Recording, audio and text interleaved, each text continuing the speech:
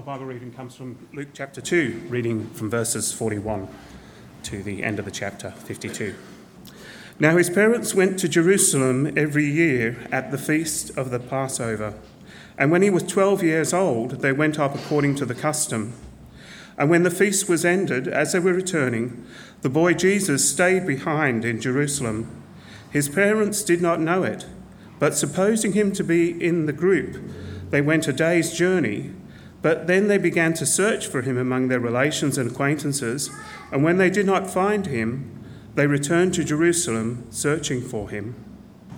After 3 days, they found him in the temple, sitting among the teachers, listening to them and asking them questions. And all who heard him were amazed at his understanding and his answers. And when his parents saw him, they were astonished. And his mother said to him, "Son, why have you treated us so? Behold, your father and I have been searching for you in great distress." And he said to them, "Why are you looking for me? Did you not know that I must be in my father's house?" And they did not understand. And saying that, he spoke to them. And he went down with them and came to Nazareth and was submissive to them. And his mother treasured up all these things in her heart. And Jesus increased in wisdom and in stature and in favour with God and man. Amen. A wonderful story we get to reflect on this morning. A unique story here in Luke's Gospel, not found in any of the other Gospels. And I'm glad it's included. I pray this morning that God would speak to us from this short story, that we all may find ourselves more amazed and inspired by the life of our Lord Jesus, and that the truth of God's word might touch our hearts and minds this morning. Well, if you were to scan back to the start of chapter 2, which we reflected on last week, the birth of Jesus Christ, and then move to verse 22, where we see Jesus as presumably a 6-month-old presented at the temple. And then once again, forward to our passage today. Verse 41, we see Jesus as a 12-year-old boy. So this one chapter that we've spent these past 2 weeks reflecting on, and you have been reflecting on in your Bible study groups, it spans the first 12 years of our Lord and Saviour's life. And what we'll see next week is another jump of about probably 15 to 18 years as John the Baptist prepares the way for the Lord. It would certainly be an interesting read if we were given the full timeline of our Saviour's development. I imagine in many ways it was similar to all of us, our development, but at the same time incredibly different. I can't imagine Jesus getting a phone call home after being caught swearing in the school playground like what happened for me. I can't imagine Jesus lying to his teachers about his homework and why it wasn't completed. I can't imagine Jesus having big fights with his siblings, which resulted in timeouts and perhaps smacked bottoms. I can't imagine Jesus talking back to his parents or throwing a tantrum. The gospel writers thought it unnecessary to include extensive details about the growth and development of Jesus, but Luke here does give us some information. In verse 40, just before our reading for today, in verse 40 we read, "And the child grew and became strong. He was filled with wisdom, and the grace of God was on him." Now this verse, that one verse, verse 40, bridges the gap between the 6-month-old baby Jesus and the 12-year-old boy Jesus. And what we see is that his development over this time was similar to our own. He grew and became strong. But I suppose that's where the similarities stop. As we read, he was filled with wisdom. He was strong in the Spirit, and the grace and favour of God was upon him. He was filled with wisdom. Now, I've never met a wise 12-year-old. I would say that they are few and far between, aren't they? Perhaps they are wise compared to other 12-year-olds, but I've never really met a wise 12-year-old. This story that we are reflecting on today reveals that this boy was no ordinary 12-year-old. And I wonder if an appropriate response for us today is to simply sit and marvel at our Lord Jesus. to be so filled with wonder at the life that he lived, and to be struck by the truth of the gospel that this child, he is our Saviour. Throughout history, and it still happens to this day, Jewish boys at the age of kind of 12 or 13 would go through a coming-of-age ceremony known as bar mitzvah. This is done to celebrate and mark their change into adulthood, where the responsibility for their Jewish faith was now their own. It wasn't dependent on their parents, it was now their own. And it was customary here in Jesus' time that 1 year before this ceremony, the boy's parents would take him to Jerusalem, where they would show him the temple and take them on a tour around the holy city in preparation for this ceremony to come in about 1 year's time. Now, we're not certain, but it does seem likely that this is the reason that this year Mary and Joseph took the boy Jesus along with them for the feast of the Passover. And we read that after the festival was over, Jesus' parents, along with their full company of relatives and friends, began the trip home to Nazareth. The only problem, of course, is that they had left their son behind in Jerusalem. Joey fell off our bed one time. It happens. He's fine, as you know. But you know how it happened, don't you? I thought that Jess was watching him, and Jess thought that I was watching him. I imagine this almost comical moment between Mary and Joseph. So how's Jesus finding all the walking?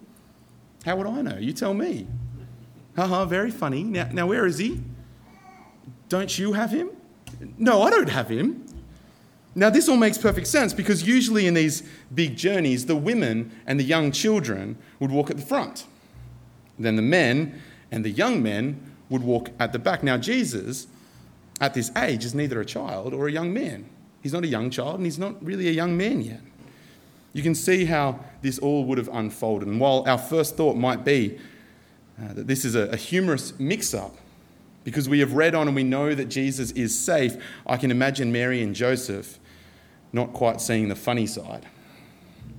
Where's Jesus? Where's my boy? Have you seen Jesus? We've lost him. We haven't lost Joey yet. I guess he can't really wander off too far, can he? It'll happen.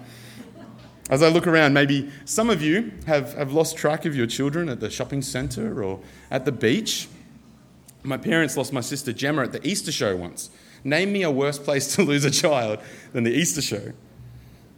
Once on a family camp, Jess and I just happened to be the oldest people kind of looking after a group of younger cousins and family friends. But nobody said to us, hey, you guys are responsible, okay? You guys are looking after all these kids.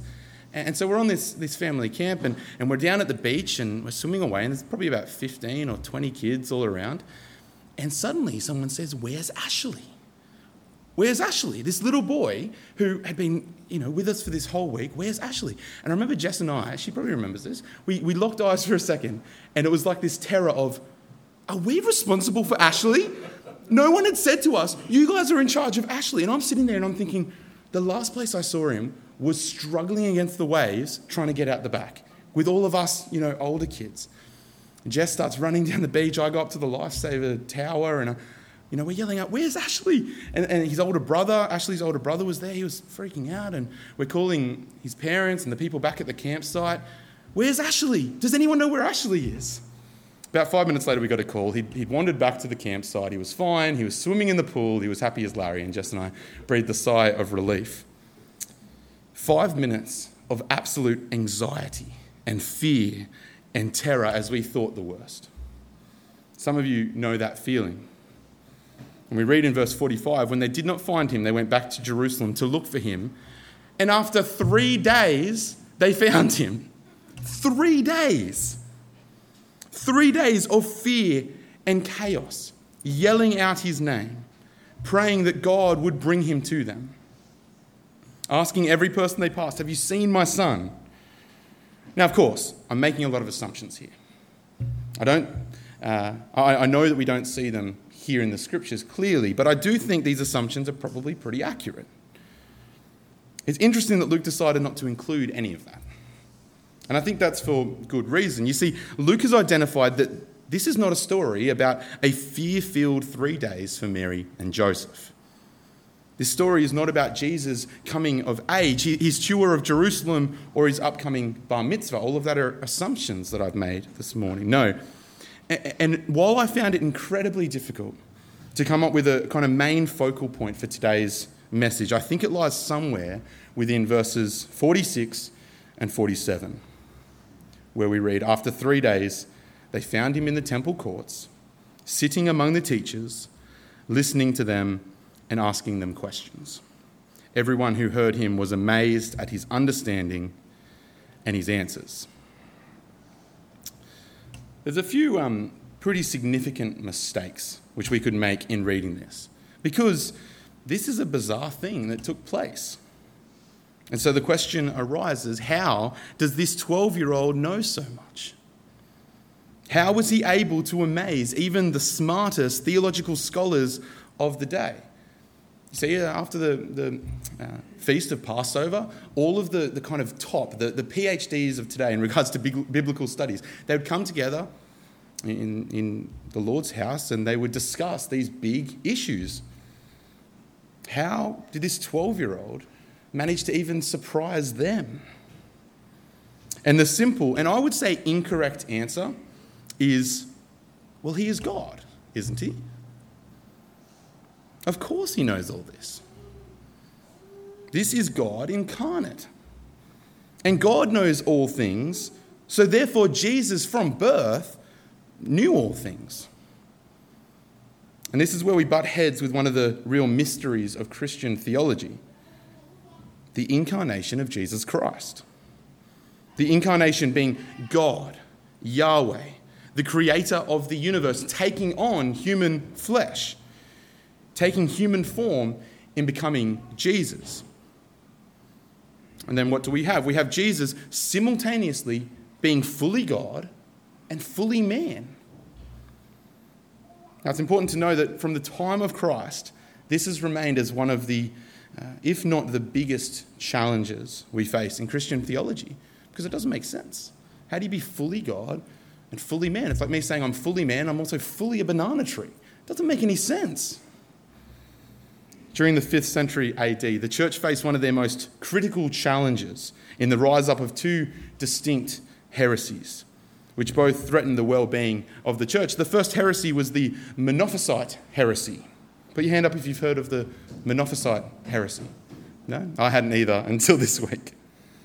The Monophysite heresy taught that if Jesus was one person, therefore he could only possess one nature. And I understand why this grew in popularity, because every person who had ever lived and every person who will ever live possesses only one nature. Monophysite, prefix mono, meaning one.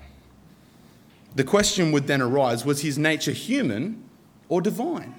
It can't be both. Was it human or divine?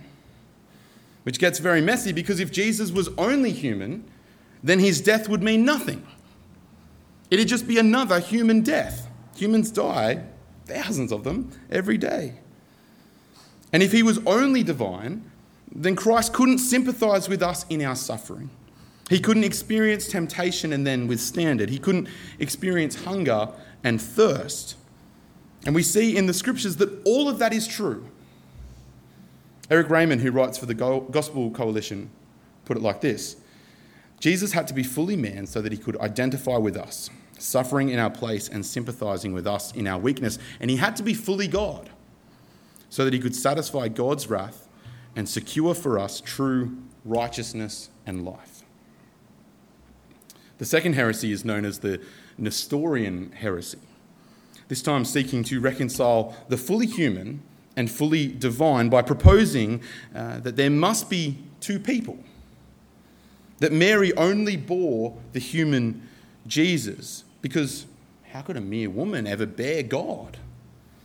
And that the divine Jesus took over the human form of Jesus at a certain time. We can probably think of when that time might have been, when the Spirit descended on Jesus like a dove at baptism. That's kind of where they think it happened. As I said, this was motivated by the view that Mary could never bear God. I'm trying to remember it. There was a Latin word for this that I read this week. I can't remember exactly what it is, but it was basically, there is no way that Mary could be a God bearer. And that does actually make sense. Once again, I understand where those people come from. And I understand that this is an incredibly complex issue. I called it a mystery before because I believe it is. I don't have all the answers for us today, but I can say with utter confidence that we don't see this Nestorian view on the pages of Scripture. It wasn't one nature. And it wasn't two people or two beings. No, it was two natures and one being. And we've got to somehow sit in that mystery because that's what we see in Scripture. It was two natures and one being. And who was that being? Our Lord Jesus Christ. The question for us today remains, how did Jesus know all this stuff? As a 12-year-old boy, how is he able to impress even the smartest in the Scriptures? And I think our minds do us a disservice when we go down this rabbit warren that I just went down, thinking that the only explanation has to do with his divine nature. And it's either that his divine nature knows all things from birth, which I don't really agree with, or the divine nature reveals truth to his human nature at different times. Kind of like his divine nature is on his shoulder and he's whispering at certain times. And we do see that in the Scriptures. Think about the prophets in the Old Testament. They weren't God. They certainly knew a lot, didn't they? And that's why he knew the woman at the well. He knew everything she'd ever done. That's why he knew that it was Judas who had betrayed him. But when it came to the coming of the Son of Man, do you remember this story? The coming of the Son of Man, the day and the hour remained unknown by the Son, only known by the Father. I think we see this as Jesus hung on the cross and called out, my God, why have you forsaken me?" And so with the 12-year-old biblical genius in the temple, was this Jesus' divine nature whispering to him the right answers, kind of like as we see throughout his life? Once again, I would say no. I don't think that's the case either. I said it before, I think we do ourselves a disservice when we think that the only explanation for this is Jesus' divine nature. You see, I don't actually believe it has anything to do with his divine nature. I don't actually believe it had anything to do with his divine nature. I think it has everything to do with his sinless nature. Did you catch that? I think it has everything to do with his sinless nature. Does anyone know Matthew 22:37? No? It's a good one to memorise. And as soon as I start, you'll all go, "Love the Lord your God with all your heart, with all your soul, and with all your mind." Now I have a confession to make. I have not for 1 minute loved God with all my heart, with all my soul, or with all my mind. Not for 1 minute. But can you imagine the wisdom I would possess if I had? You'd all be sitting here and thinking, this guy's got something to say. I'll listen to him. He's loved the Lord his God with all his heart, with all his soul, and with all his mind, even for just 1 minute. His wisdom must be overflowing. Can you imagine how smart you would be if you had loved God with all your mind? How alive and informative the Scriptures would be if when you read them, you weren't distracted by sin. If every sermon you had ever heard, you weren't distracted by the preacher's annoying habit, I've got a few, or that rattling fan, or even just pure evil thoughts. No, every time you were taught in the Scriptures, you had fully applied yourself, loving the Lord with all your mind. Can you imagine if every thought you ever had honoured God? If you never had the distraction of sin ever cloud your mind? I even think about it in the classroom. I'd be so smart at math and English and science. I would know everything if I'd never been distracted, right, by sin. This is how it was for the 12-year-old Jesus. Now just remember, 12-year-olds today are stupid. Are they not? They can't tie their shoes or make their own lunch. I'm exaggerating, of course. They can't make significant decisions. They certainly don't know the Scriptures well. But you have to remember at 12 or 13, Jewish boys celebrated their coming of age. They're becoming men. This was the time for them to take responsibility for their lives and their faith. So these boys were deeply trained in the scriptures at this age, memorizing huge sections of the Old Testament. And this 12-year-old boy has never been distracted by a girl. He has never dozed off during class thinking about something unrelated. He has applied himself at every single opportunity. Every second of his 12 years, he has loved his God. He has loved the Lord his God with all his mind. Imagine what you could learn if you were perfect. Jesus didn't need to rely on his divine nature to blow the socks off these biblical scholars. He did it all with his perfect, sinless nature. That's what I believe. So I guess my hope for us today is that we would simply marvel at the life lived by our Lord Jesus. That we would actually be deeply encouraged by his sin-free life. That we would anticipate his ministry, which we will begin to look at over these next few weeks. That we might consider the ministry and teaching of a 30-year-old who has lived a perfect sin-free life. If he was blowing away these biblical scholars at 12, it's no surprise, but by the time he began his ministry, at 30, people were saying, no one is like this man. There is no one like him. They didn't even compare him to the Pharisees because it was no comparison. No one is like this man. I hope this morning that you would take these scriptures, remembering what we have looked at already in Luke's gospel, remembering his birth, remembering his death on the cross, which we reflected on during communion, remembering all of this, treasuring them in your heart, and just as Mary did, ponder them. Think about them. Spend time in devoted worship and remember Jesus' life. There are elements of this passage which I haven't touched on this morning. And maybe you're sitting there and you have questions. Don't leave here and never think about them again. Write them down. Talk about them in your Bible study groups. Ask that God might reveal the answers and the truth of the scriptures. Ponder them. Ponder it all. Let me pray.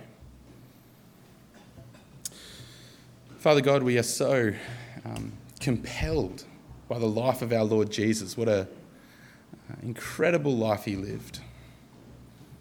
Heavenly Father, we are so thankful as we have remembered consistently throughout this morning in our worship, in our time of prayer, as we welcomed in Kim in January and in communion. We are consistently reminded of Jesus' life and his death on the cross, your love for us displayed in Jesus. Father, I pray this morning that we wouldn't be distracted, that our minds maybe wouldn't be distracted by some of the confusing elements of Scripture, the things that our kind of simple minds can't reconcile. How is Jesus fully God and fully man all at the same time? Heavenly Father, I pray that we would boldly believe that we would share it with people. Heavenly Father, I thank you for the reality of a life lived sin-free that we get to read in the Scriptures. Oh, how close we would be to you, Heavenly Father, if we weren't distracted by sin. Oh, how wise we'd be, how intelligent we would be if we had loved you for even a short moment with all of our mind. And yet, Heavenly Father, we know that that is not the case, and that's what makes the gospel incredible. It's what makes Jesus' death on the cross so amazing, is that he wasn't dying for people who deserved it. He didn't take the punishment of people that didn't deserve to be punished. Heavenly Father, I pray that would always remain at the center of all that we do and all that we think about and all that we do out in the world as well, Heavenly Father. I thank you for our Lord Jesus. I thank you for the life that he lived. I thank you for the Scriptures. I thank you for Luke, the gospel that he has written for us, that we can reflect on these incredible stories. Heavenly Father, I pray that we would continue to give you all glory and honour and praise because you deserve it all. In Jesus' name, amen.